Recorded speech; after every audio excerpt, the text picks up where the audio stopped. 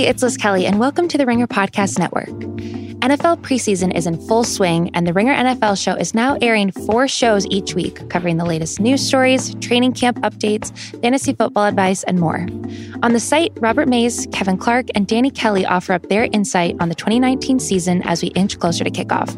You can read their pieces on theringer.com, and you can listen and subscribe to the Ringer NFL show on Apple, Spotify, or wherever you get your podcasts. David, some of the worst takes about quarterback Andrew Luck's retirement over the weekend devolved into millennial bashing. I don't even have a question. I just can we just retire? Well, I guess this is a question. Can we just retire millennial bashing? Do we have quorum to vote on this here? Because I hope the answer is yes. I mean, that's what we could. Let's just get rid of that. It's so every generation loves to have a shorthand to talk shit about the previous generation or about their children's generation. And when you give it some sociological sheen, like millennials, then it feels like it's okay to be like, my daughter's friends are idiots, and feel like you're actually saying something insightful.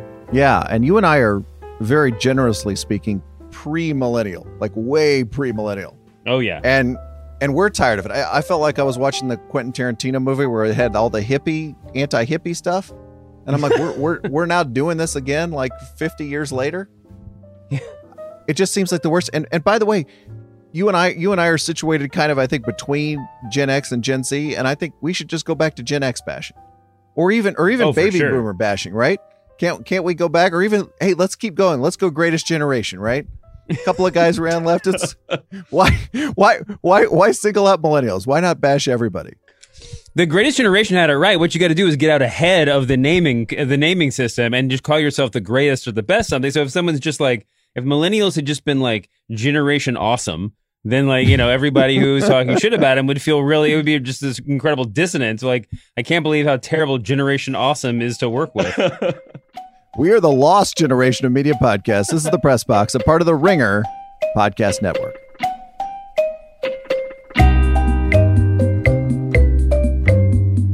Hello, media consumers. Brian Curtis and David Shoemaker here. Tons to get to today. We're going to talk about how the retirement of Colts quarterback Andrew Luck produced a Super Bowl of bad takes.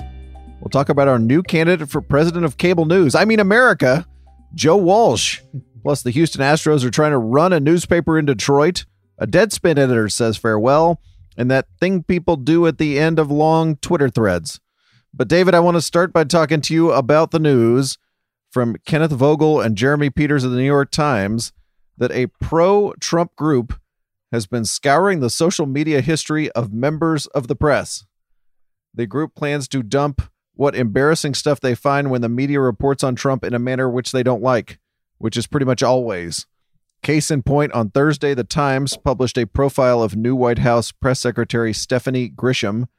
Vogel and Peters report, quote, soon after the profile appeared online, Breitbart News published an article that documented anti-Semitic and racist tweets written a decade ago by Tom Wright Piersanti, who was in college at the time and has since become an editor on the Times politics desk.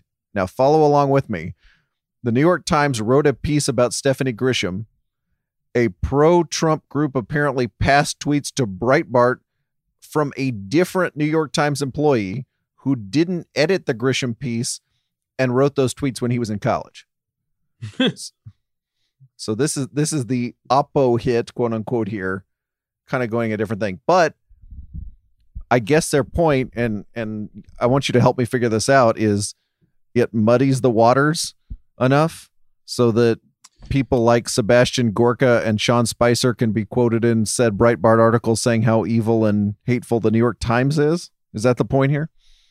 Sure. I mean, I'm sure that the original pitch for this, whoever it came from, to whatever Trump, was the open set of ears, was I'm sure the pitch was that it would be a sort of a closer to one-to-one thing, right? That it would be the writer or the editor, and we could take them all down because they're all vulnerable. But that's not how it works out. And yeah, muddying the waters. In some ways, muddying the waters is weirdly more effective because you have to constantly reaffirm the connection to the story, even when there's not one, right? I mean, it's like every news outlet has to say it was in reaction to this piece. Yes, but yes, I think you're right. Muddying the waters the water has been muddied rather effectively. There was some piece that surfaced on social media somewhere from the conservative blogosphere that actually conflated these charges with the stuff that was said about Times editor Jonathan Weissman. So you're just like in this washing machine where you have no idea. You're like, wait, when somebody at the Times said something bad and I don't know who it was, and that means everything in the paper is bad. That is clearly the point. Now, I think. Well, no, I saw that connection. I saw that connection made on I think Talking Points made that connection. I mean, everybody's making that connection. I mean, they're two totally separate things. In one sense, but there's a connection there, and it's not like both haven't been used as weapons. I guess when these kind of stories come to the fore, we always say, well, they're trying to intimidate the New York Times, CNN, the Washington Post, their chief antagonists, or so they think in the media. But the funny thing is, like, I think the intimidation part of this is actually the least effective part, because there's nobody at the New York Times, or the Washington Post or wherever that's going to say, boy, let's take it easy on Trump, because what if they, publish some embarrassing tweets we had when we weren't in college? That's just not going to happen. There's just no way that that's even going to happen a little bit. So the only use of this is as you say, to just confuse the issue enough that voters who are concerned about such things or have that on their checklist of things then just kind of throw up their hands. Even though, by the way, the New York Times is not running for president. This is which you always remember, right? Trump wants us to think that the chief political battle of our times is Donald Trump, Republican, versus New York Times representing leftism, socialism, Democrats, immigrants, everything else. That is actually not the case. But I guess it just confuses everybody enough that they throw up their hands at the end of the day, or that is what the Trump people hope. I mean, to some extent, I think that even the target audience for this is engaging in a sort of performative throwing up of hands, right? I mean, I think that there's some people that probably believe fully that, given this new information, the New York Times is a disreputable outfit or whatever. But I think the vast majority of people for whom this is, the vast majority of people who are receptive to this know that this is a small, just a tiny thing, an insignificant thing, and know it's sort of like I said, it's performative. I mean, it's not. No one's actually changing their mind because of this. It just makes your Twitter reply a little bit snappier when you can reference this sort of thing. It's amazing. I guess we knew this, but it's amazing how quickly this stuff gets ricocheted around the right-wing blogosphere. And I know this because the Breitbart article helpfully amended itself to show at the end how many times it had been shared. But like the fact that like Ted Cruz, picked up on this. Donald Trump Jr., according to the Times, tweeted it 24 times. I mentioned Sebastian Gorka, something called Students for Trump, Jack Posobiec, Katrina Pearson, Arthur Schwartz, who was the mastermind, and I use that term very loosely, of this operation, apparently, according to the New York Times, and is a friend of Donald Trump Jr.'s. So this Lynn Patton, a name who has come up on this podcast before, but this is the kind of thing. I think Rush Limbaugh and other people have picked up on this. It's a very, very efficient media machine that sort of takes a little pellet like this and just circulates it around. There's something very, don't you agree, a little bit trolly, Gamergatey about this? This all feels in the same zone. Well, I mean, more than a little. The first thing that I thought of was Mike Cernovich going after James Gunn, and that was just like a flex. I mean, the director of Guardians of the Galaxy, who was fired and then subsequently rehired for some extremely off-color Twitter jokes. But Cernovich's attachment to it was, like I said, it was like a sort of definitional flex. He just wanted to see what he could do, sort of wanted to prove that he had the ability to get him fired more so than any sort of like political disagreement or payback or anything like that. And I think that in some, and there's a way in which that's the case here too. I mean, maybe some people would be tempted to say this is a symptom of a totalitarian mindset, but regardless, it's like, this is just, let me show you the power that I have to do a thing. I think that the difference, if you want to say one between the sort of Gamergate parallels, and this obviously predates James Gunn and all that stuff, but going after Gawker, for instance, for, just totally misrepresented quotes by its or tweets by its writers, etc. Yep. Is that it worked briefly. The kind of the campaigns that they were running, to targeting Gawker's advertisers worked for a minute, and then Gawker was able to go back to the advertisers and be like, "Listen, these people are operating in bad faith. This is a bunch of bullshit. Let me show you how." But the difference is, it took someone who had a real vested interest in it, which in this case was, like the people who stood to make money at Gawker and who were losing money, right? They had to. They went back and they said, "Hey, no, we're going to argue against this. We're going to show you how this is wrong." And it seems, in some sense, in some ways, like the New York Times and whoever, the newspaper journalism establishment is too, I don't know, too scared or to make the case on their behalf, or maybe there's just not as much to be gained to make the case to the general public. I don't know. I mean, I don't know. I don't know who the firm pushback is going to come from in this case. Yeah, I think the Times is probably also just has more of that kind of established brand thing in the public mind, or at least in the advertiser's mind. So it may not be as necessary. It's not like if I told you the Trump administration has attacked the New York Times or a particular New York Times editor, who's going to get the vapors because of that? We've seen this happen in a whole bunch of times. This has happened virtually nonstop since Trump became, a serious political figure in 2015. So I just don't know that it's even that necessary. It's not like somebody's going to be like, I'm not advertising in the New York Times anymore. I'm pulling my movie ads from the New York Times because you found something an editor tweeted in college. Right. And that's not, and the target, the target of these things is not the pockets, right? It's not the advertisers so much as it is just the Times itself to say, one would assume to make people afraid of going after Trump and the Trump administration, which isn't going to happen, like you pointed out. But that seems to be the target here. Yeah. You sent me the response that Hamilton Nolan wrote, really smart response on Splinter News today. Mm-hmm.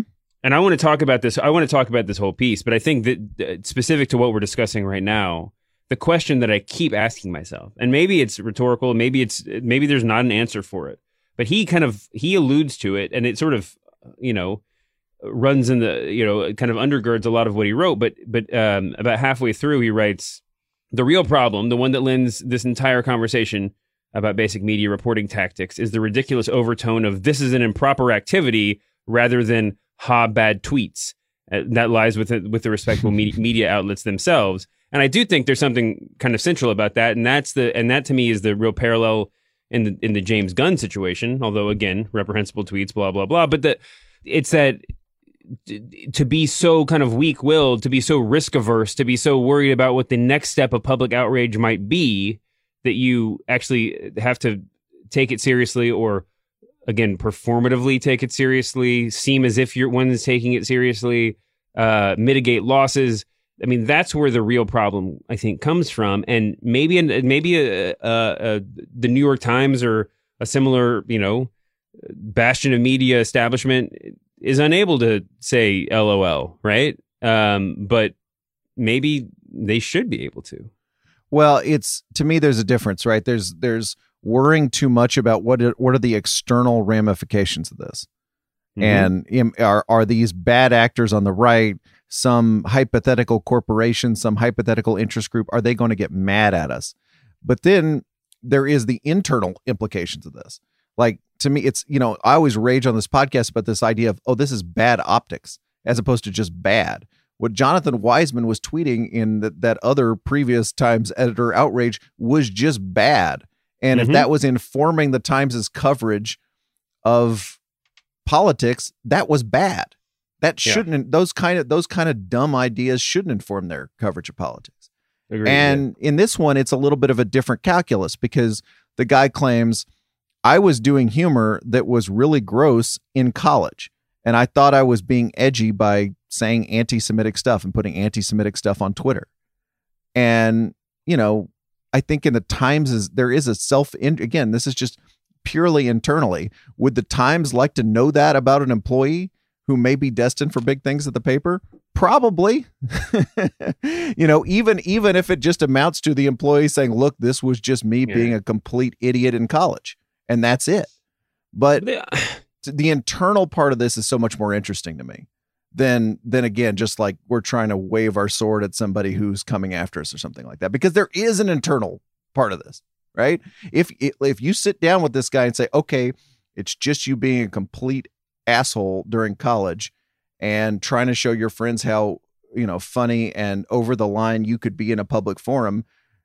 Okay. But we want to decide that, right? We don't want to not decide that. That is something that we need to get straight amongst ourselves. A couple of very minor points about that. One, I think it's conceivable that he tweeted those things and completely forgot he tweeted those things, right? I mean, that the specific things he tweeted were not, something that he I think if he woke up at any point in the past 10 years and remembered that tweet, he probably would have gone back and deleted it, right? I mean, I think that regardless of whether or not he still thought it was funny, I assume he is wise enough to understand that there's, a potential downside to that.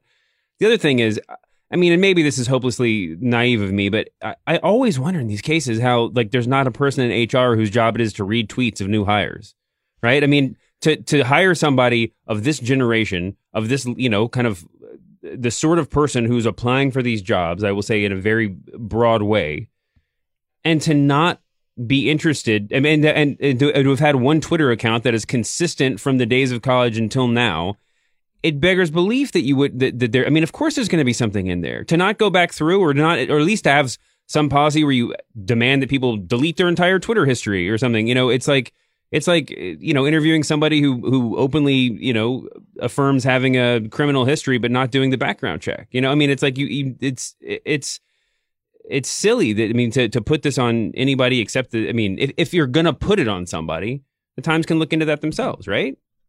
Yeah, I think so. I just think. I mean, it would be nice to be able to be upfront about it. Yeah, and I'm not even saying it's if you did this stuff while you were in college, that it's impossible to work at the New York Times ever, or that you should be fired. I'm not arguing that. I'm just saying that the interesting discussion to me is how they figure that out.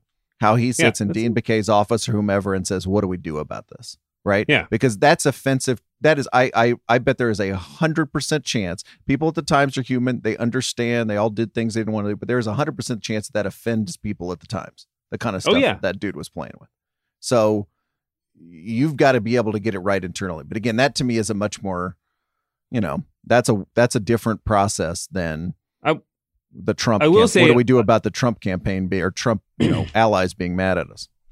And this is maybe this is probably an unnecessary qualification at this point, talking about this specific story. But I do feel like a lot of the moderate or left-leaning blogs that I saw covering this thing referred to the tweets. I mean, we would kind of take it for granted that the tweets are racist, and in this case, they were pretty rough. But we're going to see some tweets from this same outfit that are nominally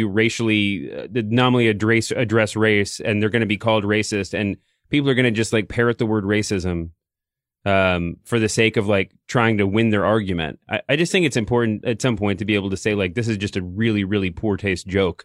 This is a bad joke, and it's not an outward expression of racism. But anyway, maybe that's beside the point. No, but I would say as a related point, when I saw the story that this group was gearing up to embarrass journalists, and this was the first thing they came up with a relatively low wattage person who had nothing to do with what they were ostensibly mad about. Yeah, I sort of thought maybe this is the best they got. Maybe this is the one that you can hold up and at least, as you say, with a lot of hardworking bad faith interpretation, use the word anti-Semitic or racist or whatever you want to use for it.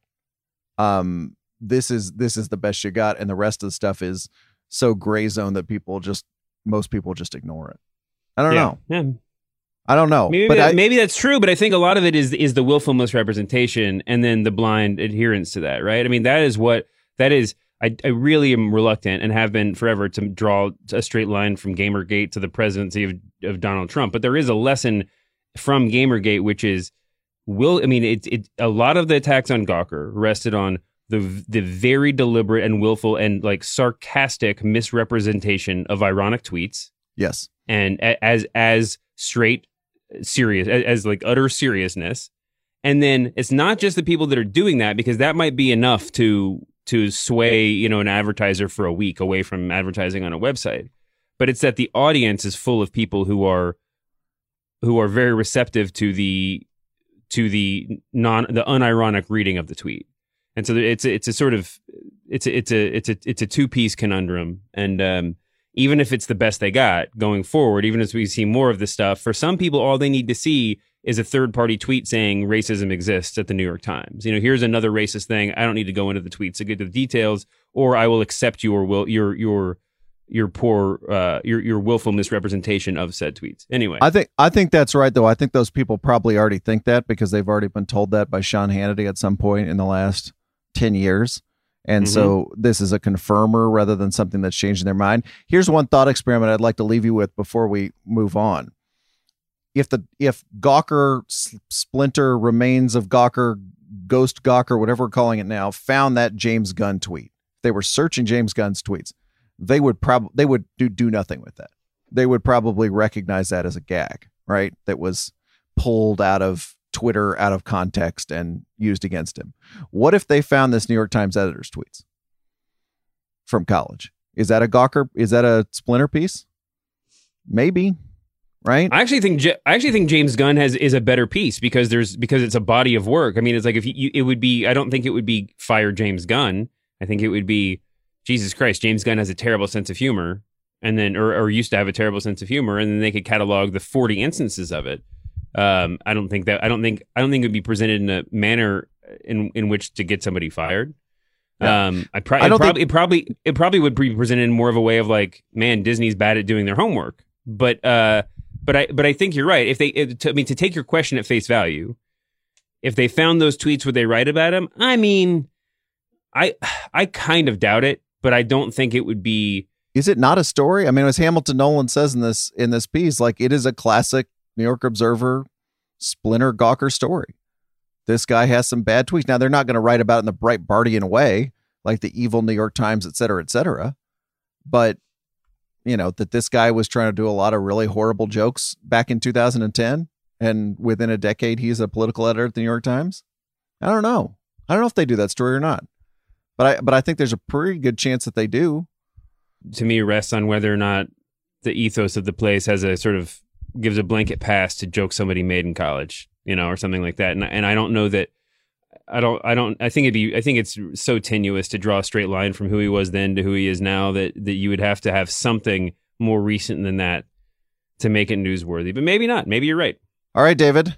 Let us move to a forum where we always take things out of context. The Overworked Twitter joke of the week, where we celebrate a gag that was so obvious that all of media Twitter made it at exactly the same time. Send your nominees to @thepressboxpod, where they are always gratefully received. The actor Russell Crowe, David, went to one of the USA-Australia FIBA games last week. Congrats to Australia, by the way, official country of the Press Box, for winning one of those games. Russell Crowe was not happy with his seats, which were on the floor level, but actually below the basketball floor. And he tweeted $1,500 for a ticket for this view. Joke's on me. If you weren't among the 50,000 there and you chose to watch it on TV at home, good decision. It was an overworked Twitter joke to ask Russell Crowe, are you not entertained? Thanks to J. Kyle Mann for that one. Did you see the picture, David, of Tom Brady wearing a hat? Flat hat. No. Hat with a big brim. I did not see the flat hat. Hurriedly Google that, Tom Brady hat, as I set this up for you, because it was an overworked Twitter joke to compare him to Lyle Lanley in the monorail episode of The Simpsons. And I could do the lines for you, but let's leave it to the late, great Phil Hartman. The name's Lanley, Lyle Lanley. And I come before you good people tonight with an idea. Probably the greatest... Oh, it's not for you. It's more of a Shelbyville idea. Now, wait just a minute. We're twice as smart as the people of Shelbyville. Just tell us your idea and we'll vote for it. All right. I tell you what I'll do. I'll show you my idea. I give you the Springfield Monorail.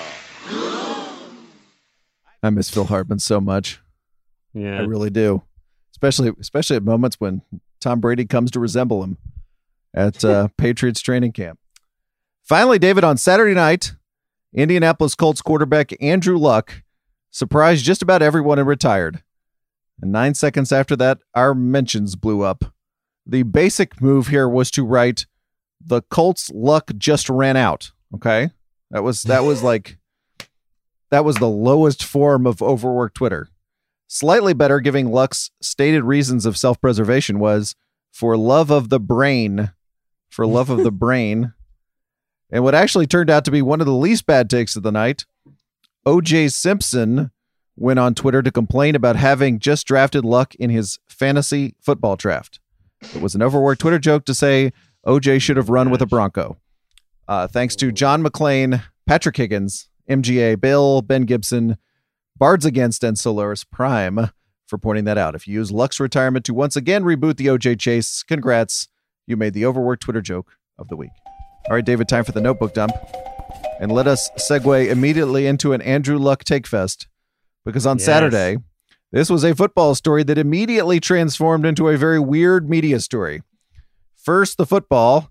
This is the voice of a 29-year-old NFL quarterback who is retiring way, way, way before he wants to. But I am going to retire. This is not an easy decision. Honestly, it's the hardest decision of my life. But it is the right decision for me. For the last 4 years or so, I've been in this cycle of injury, pain, rehab, injury, pain, rehab. And it's been unceasing and unrelenting, both in season, and off season. And I felt stuck in it. And the only way I see out is to no longer play football. Luck choked up several times during that press conference. First thing I think we should hit here is just how this caught everybody off guard, including Luck himself. Mm-hmm. Adam Schefter broke the news while Luck was on the sideline during a Colts game against the Chicago Bears. He had planned to tell the world at a later date. Fans in the stadium there in Indy found out about it during the game and booed Andrew Luck as he left the field. Yeah. But, people were talking about how it's the most shocking sports story of X number of years or of their lifetime or whatever it is. But it just strikes me that it was an interesting sports story to watch because nobody had a script ready, including Luck himself. I mean, I think that's it, right? I mean, I don't think the story itself is shocking. We've actually had this story happen before. Now, maybe not of a star of his wattage, maybe not the exact place in his career, maybe not, certainly not on the precipice of what could have been his best season, as some people were sort of sketching it out to be. I think this is another instance where our expectations play a large role in our reaction to what happened, because certainly you're not expecting this to happen. It's not the normal time for a football player to retire is at the end of a season, not at the beginning of one. And certainly not, as you're literally preparing for, your first game. Now he was going to sit out for a little bit, but it just came as a shock. The timing was weird.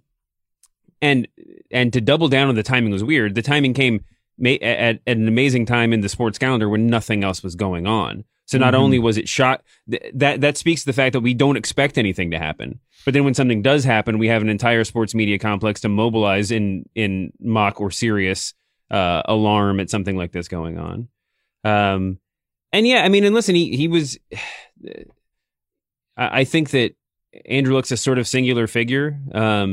He came obviously in as a replacement on the Colts for Peyton Manning, and we have a very special place in our heart for the sort of pantheon quarterbacks of which a level to which he never quite ascended. But that is the narrative we're wrestling with here, and I think there's a lot of different factors that sort of complicate the story. I will say before just to make sure I say it, there were a million bad takes about this, about Andrew Luck's retirement, about the fans' reaction on the field. I want to suggest a bad take of my own, which was I would like to defend the Colts fans who were present at the game for booing Andrew Luck This is a shockingly bad thing to happen as a diehard sports fan.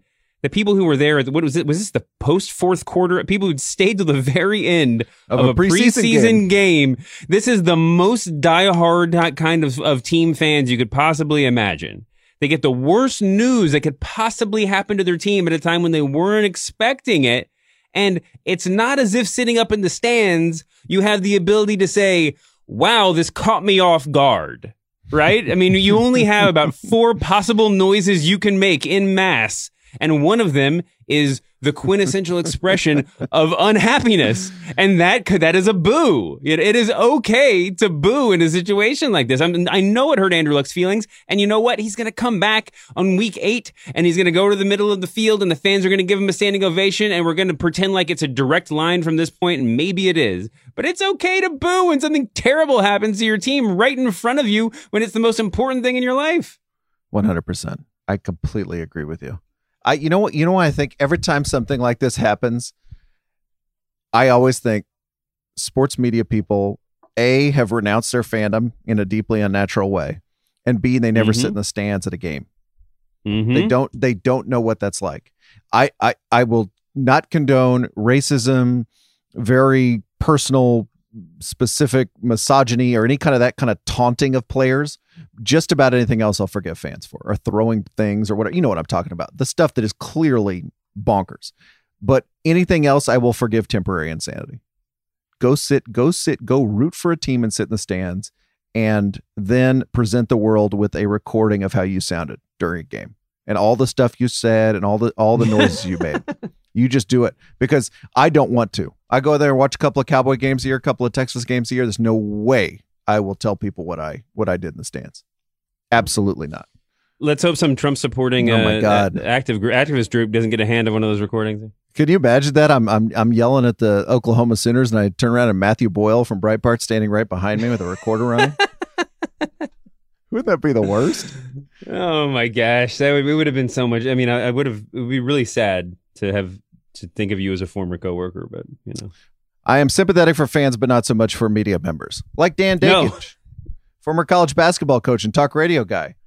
He tweeted this: hate to say I told you about Luck, but as all the local and national guys were making excuses for him, I told you this guy was not real.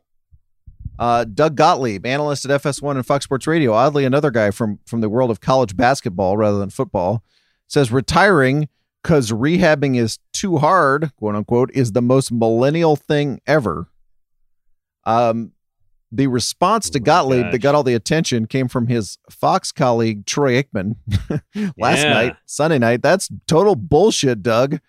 What qualifies you to decide how someone should live their life? So now you're the authority on what motivates Andrew Luck? And if his decisions don't fit into what you think is best for him, you rip him? Guess that keeps you employed on FS1. Nice.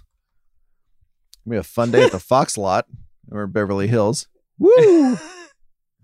By the way, that was the one that got all the attention, but I don't know if you looked in Gottlieb's mentions. All these famous blue check marks appeared, like Daniel Dale, CNN's fact checker, who replied, "Oh, wow. You only appear on my feed when you have an extremely bad take, which unfortunately means you're there all the time." Doug Gottlieb made the Canadian fact checker angry. I mean, how bad do you have to be? And I'll go you one further, David.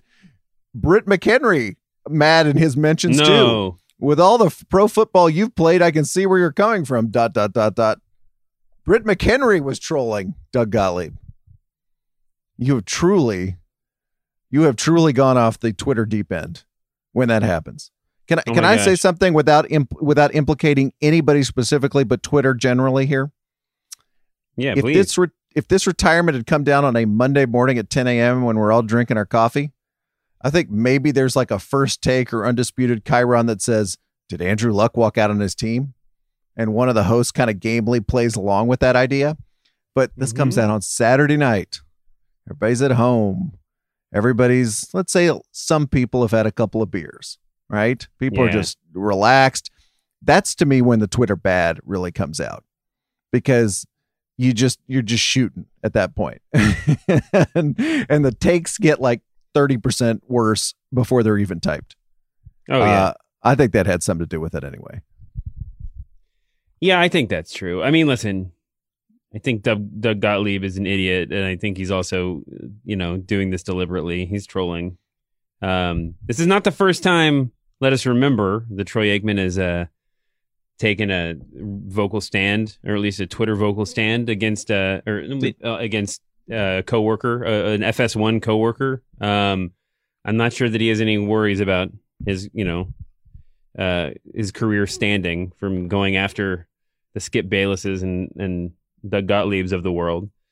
Oh my God, I'm just looking right now, and Luis Minch also went at Doug Gottlieb in the mentions here. This is really fantastic. Wow. Even worse.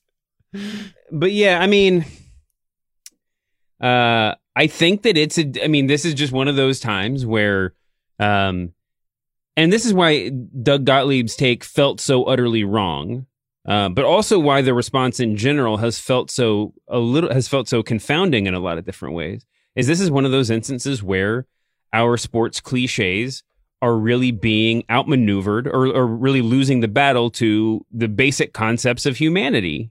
And it is hard to conduct a first take segment on those terms. And it's hard to have a Twitter conversation on those terms. But as anybody watching this, and maybe it has something to do with maybe you're right. Maybe it has something to do with the fact that our conversation wasn't guided in the first 48 hours by television. But it is difficult to look at this situation and not just be in a position of sympathy, right? I mean, you can't watch his press conference and not be like, oh, wow, that's a real human doing a very human thing. And, as much as I would love to have a fraction of the money that he gave up by walking away, I think we can all sort of sympathize with where he is in life right now. And it's that is not an arena in which hot takes, for the most part, are really very effective. Can I move us from one hash mark here to the other and say, so we're all agreed, or every one of us except Doug Gottlieb has agreed, that you can't troll a football player for retiring too early. But can we also agree that you can't troll a football player for retiring too late? Because in alternate universe, Andrew Luck stumbles around for the next 4 years. He gets hurt all the time. He's clearly a shell of his former self. And then isn't the standard take, geez, it's time for Andrew Luck to hang it up. I mean, come on now. This is just Andrew. It's embarrassing. It's time to retire. You are. Isn't that what we've been saying about Eli Manning for like 3 years? And why is it not okay to do number one, but it's okay to do number two? I think that's a good idea. And I think that's a really good point. I think that there's a lot of people who I saw being interviewed. I mean, Richard Sherman was giving interviews in defense of Andrew Luck, and I couldn't help but think that that's going to be part of his eulogy. Not that's the wrong word, but that's going to be part of his legacy when he retires, is that he maybe hung around a couple years too long. And I think in particular right now with quarterbacks exclusively, maybe quarterbacks and middle linebackers, weirdly, that it's just like you do get that, the concussion and the just a physical toll, really concussions and other, lasting physical tolls become such a part of the narrative that, like, yeah, you would rather guys retire soon, retire early, than absolutely have that other conversation, potentially have the other conversation on the back end. And by the way, I'm sure it doesn't need to be said, but that's where Troy Aikman is coming from, I'm sure, with his like loud reaction to Doug Gottlieb, is that he was a guy who was forced out of playing by concussions in an era where that was really uncommon, where first of all, he probably because of the science was so primitive at that point, he probably took a few concussions that he shouldn't have taken. And also he was treated there was a chorus of Doug Gottliebs out there saying that he quit on his team. And thank God we're not in that world anymore. In 2020 news, David, Seth, I'm polling at literally zero molten, left the presidential race last week, but never fear, because we've got a new contender joining the Royal Rumble, and he's on the other side. He is Joe Walsh, the former one-term congressman and Tea Partier from Illinois, who has spent his post-congressional years as a talk show host and a guy who tweets things from @WalshFreedom, like the fact that he's declaring war on Obama and Black Lives Matter. Finally, a reasonable alternative to Donald Trump, the world says. Here is Walsh announcing his GOP candidacy on This Week with George Stephanopoulos. George, no surprise, we've got a guy in the White House who's unfit, completely unfit, to be president. And it stuns me that nobody stepped up. Nobody in the Republican Party stepped up, because I'll tell you what, George, everybody believes in the Republican Party. Everybody believes that he's unfit. He lies every time he opens his mouth. Alex Perrine, our old pal, tweets, Walsh isn't running for president. He's running for Joe Scarborough, which is great. So I guess my question is there any way in which this is something other than generating a bunch of cable news hits in the form of a candidacy?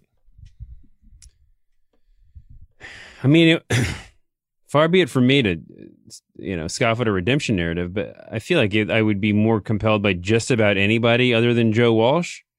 I haven't obviously been following the Joe Walsh show with any bit of my brain over the past several years, but I believe I have him properly categorized as someone who is threatening a revolution if Trump lost the election last time. That's right. And certainly there are a lot of people who have come to terms, or who were Trump supporters at some point that don't like the direction that his presidency has taken. But it does feel a little bit opportunistic. This is the guy who called Stevie Wonder, quote, another ungrateful black multimillionaire, end quote, for kneeling in support of Colin Kaepernick. After the controversy about calling different countries shitholes, Joe Walsh tweeted, quote, Haiti is a shithole and it's run by blacks, end quote. He called Obama repeatedly a Muslim. And in that interview with George Stephanopoulos, where he announced his candidacy, he said, I had strong policy disagreements with Barack Obama, and too often I let those policy disagreements get personal. You see, by calling him a Muslim over and over again, that was getting personal with Barack Obama. But now, reinvented as a challenger to Donald Trump, he sort of sounds like a Democrat. I want to play for you a little clip from the personal announcement he made from his Twitter account. Tell me if this is a guy running for the Republican nomination or the Democratic one. We cannot afford 4 more years of Donald Trump. No way. What cannot wait is all of us having the courage to finally say publicly what we all know privately. We're tired. We're tired of a president waking up every morning and tweeting ugly insults at ordinary Americans. We're tired of a president who sides with Putin against our own intelligence community. We're tired of a president who thinks he's above the law. We're tired of a president who's tweeting this country into a recession. And we're tired. We're so damn tired of a president who is teaching millions of American children every day that it's okay to lie and it's okay to be a bully. Enough. Joe Walsh apparently recorded that in the orchestra pit as the symphony was tuning up for a performance. What weird music that was. The person he is describing running against sounds a lot like the Joe Walsh Twitter account. Maybe change a few of the specifics. But this idea that we would wake up to the Joe Walsh presidency and not worry about what he had tweeted that morning. Yeah. Sounds pretty far-fetched based on the Joe Walsh post-Congress career, which was a lot of bad tweets. So I don't know. I don't know if I believe Joe Walsh. I don't know. Couple of things at the risk of taking his challenge seriously. A couple of points I thought were interesting. One is from Clara Jeffrey, editor-in-chief of Mother Jones. She says, the thing about Walsh running for president isn't that he offers a less racist, less NRA beholden way for the GOP. It doesn't. But it's another signal, see Nikki Haley, that folks in the GOP are starting to position themselves now for a post-Trump future.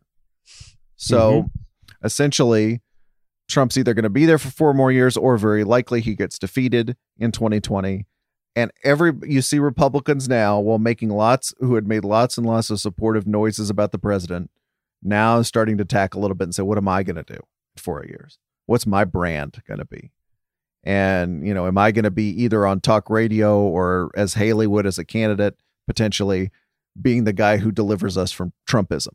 I think that in some ways, Walsh is even more, I don't know, vocal, a canary in the coal mine. Is that how the canary in coal mines make noise? Is that how they signal themselves? Anyway, I think he's more yellow a canary than all the rest because he has a real financial stake. This isn't some like vague, prospect of future employment. This is, this is if you want to take it as if you want to, assume that this is that he's doing this in a calculated way. The calculation is, how can I make the most money?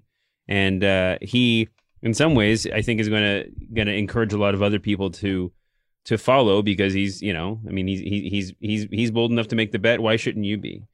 And I think that's right. I think that's right. I think the other important thing is that we've talked many times before about how the media is, relies on getting quotes to say things that are true. And also, I just think it'll make it easy for mainstream news outlets that have difficulty covering the president to now point at Joe Walsh and say, and even for the Democratic candidates too, to kind of take the things like his tweeting, his temperament, his just like lack of conservatism, baseline lack of conservatism. It almost takes that off the table and makes it implicit for newspapers and for the Democratic candidates. So you can actually argue on policy points, which he has, very little defense on. And hopefully the candidacy of someone like Joe Walsh makes that, just sort of makes all that stuff a little bit easier to cover or to deal with. We got a few requests, David, to talk about Megan Greenwell's goodbye story from Deadspin. As we talked about a few shows ago, Greenwell, who was editor of Deadspin, left for Wired.com when her bosses at Geo Media decided to turn her former site into a bad reboot of For the Win, or try to anyway. Greenwell, and I don't think this counts as pure sports content, David, wrote a story saying goodbye to her bosses. It was a really great piece of writing, full stop. But really skillful in the way she reframed her exit in such a way as to hit these guys where it hurts. She writes, "The tragedy of digital media isn't that it's run by ruthless, profiteering guys in ill-fitting suits. It's that the people posing as the experts know less about how to make money than their employees, to whom they won't listen." She notes that Jim Spanfeller, the CEO there, wanted to double and then quadruple the page views, which is to web metrics at this late date what counting RBIs is to baseball. She notes anyway that even with that, post at the Concourse, Deadspin's vertical devoted to politics and culture and other topics that are not sports outperform posts on the main site by slightly more than 2-1, which I thought was really interesting. So essentially what she's saying is, it's not the staff of Deadspin burning the American flag and these money guys coming in and going, whoa, let's calm down so we can all make some money. It's the staff of Deadspin saying, no, we know how to make money. You have a dumb plan to make money, which is to squeeze the site as much as you can to try to get this short-term payoff instead of building something that's going to make money and last for years and years and years. Did I get that right? I think that's right. I think that, and it was a really good piece. I'm glad it was written. Maybe this is really, this paints, I'm going to show myself to be as idiotic as, anybody running a blog company in 2019, but it doesn't really help the case for Spanfeller and his cohorts that they can't figure out a way to not let posts like this go up on the site they're trying to micromanage. But Strike one. So still non-sports content appearing. Let's not say that too loud, because then they might start taking it off. Got a quick story for you from baseball, David. Last Wednesday, there was a game between the Houston Astros and the Detroit Tigers. But what was interesting was the pitcher for the Astros was a former Tiger, Justin Verlander. And Verlander has a problem with Anthony Fennick, who is a Tigers beat writer at the Detroit Free Press. Verlander did not want to talk to Anthony Fennick after the game. So he did a couple of things. First, his team of professionals, or I guess his agent, called the Detroit Free Press and said, "Please send someone else to cover the game." The Free Press declined and sent Anthony Fennick. After all, he is their beat writer. Verlander pitched the game, and afterwards, when the press had been let into the clubhouse, Fennick found himself barred at the door by 3 Astros security officials. And yes, there is a picture of this that looks as ridiculous as you can imagine. Fennick called Major League Baseball. MLB then called the Astros Gene Diaz, who was the president of communications, and Fennick was belatedly let into the clubhouse. Now, this was a small thing, but it's important because the issue here is not Justin Verlander not wanting to talk to a reporter, which he, of course, has every right to do. It's Justin Verlander and Gene Diaz of the Astros not being allowed to run a newspaper sports page and decide who gets to cover a game. That's not how this works. Yeah. You don't get to call the Ringer and say, hey, we'd love to have David Shoemaker cover the Laker game tonight, but you can't send Brian Curtis because we don't like him. If we were both accredited basketball writers, that's not how it works. Right. They don't get to pick who does that. So it's an important point, because if they did get to pick that, this would happen all the time. Because we know athletes can be big babies about this stuff. They get mad at a piece of journalism. What would they say? Well, can you ban that guy from the locker room? Can you just send another reporter, I don't like him anymore? No. Not going to do it. And that is the road to perdition. And the Free Press has complained, and Major League Baseball, in fact, admitted that the Astros had made a mistake and, seemingly privately are taking steps. Yeah. I mean, I know that this is a serious issue, and Verlander's probably reacting to it, or his PR team are reacting to it because they understand the gravity of it. But I could have done without the faux philosophical tweet of non-contrition where he was just like, listen, I gave him the opportunity. I gave him this was a very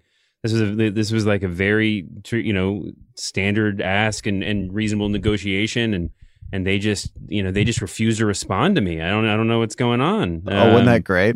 Yeah, there's no negotiation. You don't have a seat at the editorial table when we do our meeting about who's going to cover the game. And who's he trying to convince? Because everybody knows that what he's saying is nonsense, and the crowd who doesn't know that, I feel like would be, at least, I mean, if I can speak for myself, I would be more compelled for him just to say fuck that guy. I mean, that would mean a lot more to me, because at least it would show some sort of humanity and not just this idiocy, this PR approved silliness. I mean, come on. You can't do that. And the Astros, can we talk about? I mean, the Astros are worse. By the way, the Astros are way worse than Verlander for this. I mean, baseball players have fits all the time, but as a team, you gotta go up to him and go, sorry, this isn't the way it works. We have a responsibility, the press too, and you don't get. And he was mad because because the reporter talked about him watching an eclipse, and then subsequently for he thought for trying to steal his phone number or something that. By the way, there was no act that made it seem like he was trying to steal his phone number. It was, he gave him his business card, and in reaction to, well, I guess it was in reaction to a story that Verlander wanted to retract. He gave him an on the record interview, and then was just later on was now I'd prefer you not run that. And then when the guy was like, I'm going to run it, but here's my card if you want to amend what you said, Verlander said, I think you're trying to steal my phone number. It's amazing. He would have to call him from his cell phone, and then, once the reporter has your cell number, the jig is up. I mean, the whole thing is just so dumb. So dumb.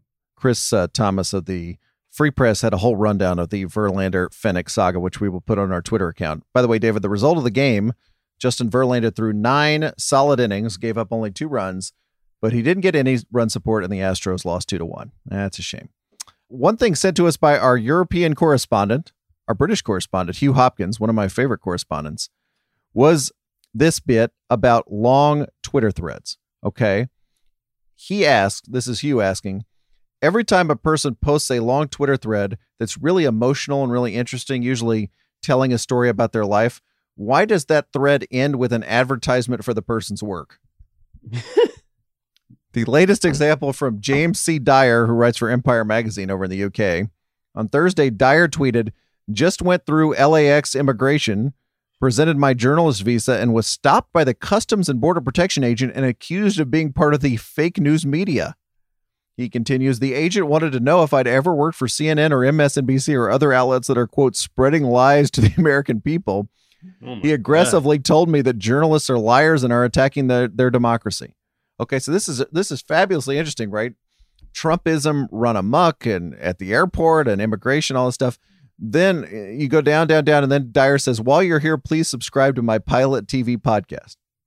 So if you like this long story about immigration and Trumpism, please also subscribe to my podcast. I just thought that's funny. I know we're all trying to advertise our stuff and everything, but it's a very good point. And it is often very jarring. Yes. That you see it tucked there at the end of the Twitter thread. All right, it's time for David Shoemaker guesses a strain pun headline. Oh, no. Friday's winner was No Margarine for Error. This one I loved. This isn't even strain. This is genius. This is Harold Hayes Esquire level. It comes from Eric Reinert, and it's from a New York Times story by Devi Lockwood about an Australian woman named Blanche D'Anastasi who studies sea snakes. Sea snakes, David. The scientist, this is what happens. She gets towed along by a boat. She's wearing a snorkel and all that stuff, but she's towed along by a boat, and she finds sea snakes on the ocean floor and captures them for further study. Okay? She finds sea snakes on the ocean floor and captures them for further study. That's all I think we need here. What is the New York Times strained pun headline about a woman who studies sea snakes? Aim high, because this is good. Ooh, I think Jim got it. Did he? Okay, the first thing that pops into my mind, which I'm guessing is not high enough, and probably biologically incorrect, is the eel McCoy. That is biologically incorrect and also not correct. Okay, so what I'm using is it snake. I mean, there's strikingly few. I think of strikingly few snake idioms. Snake in the grass doesn't work. I mean, is it sea snake? Is that what I'm working with? So the whole phrase? Why don't you think of famous tongue twisters? Oh, is it Sally sells seashells? Sally sells. She sells. Is it Sally or she? She sells sea snakes by the sea.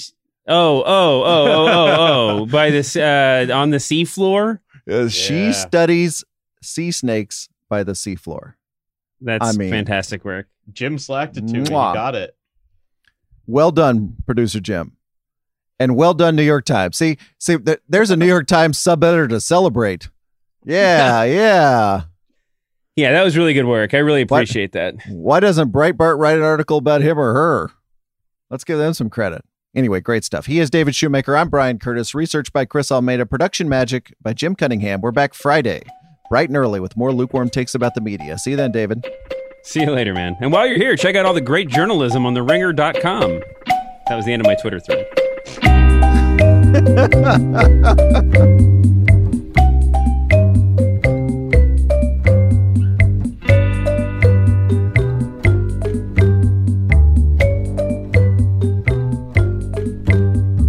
David? Fuck that guy. Yeah. Oh my God. I don't even have a question.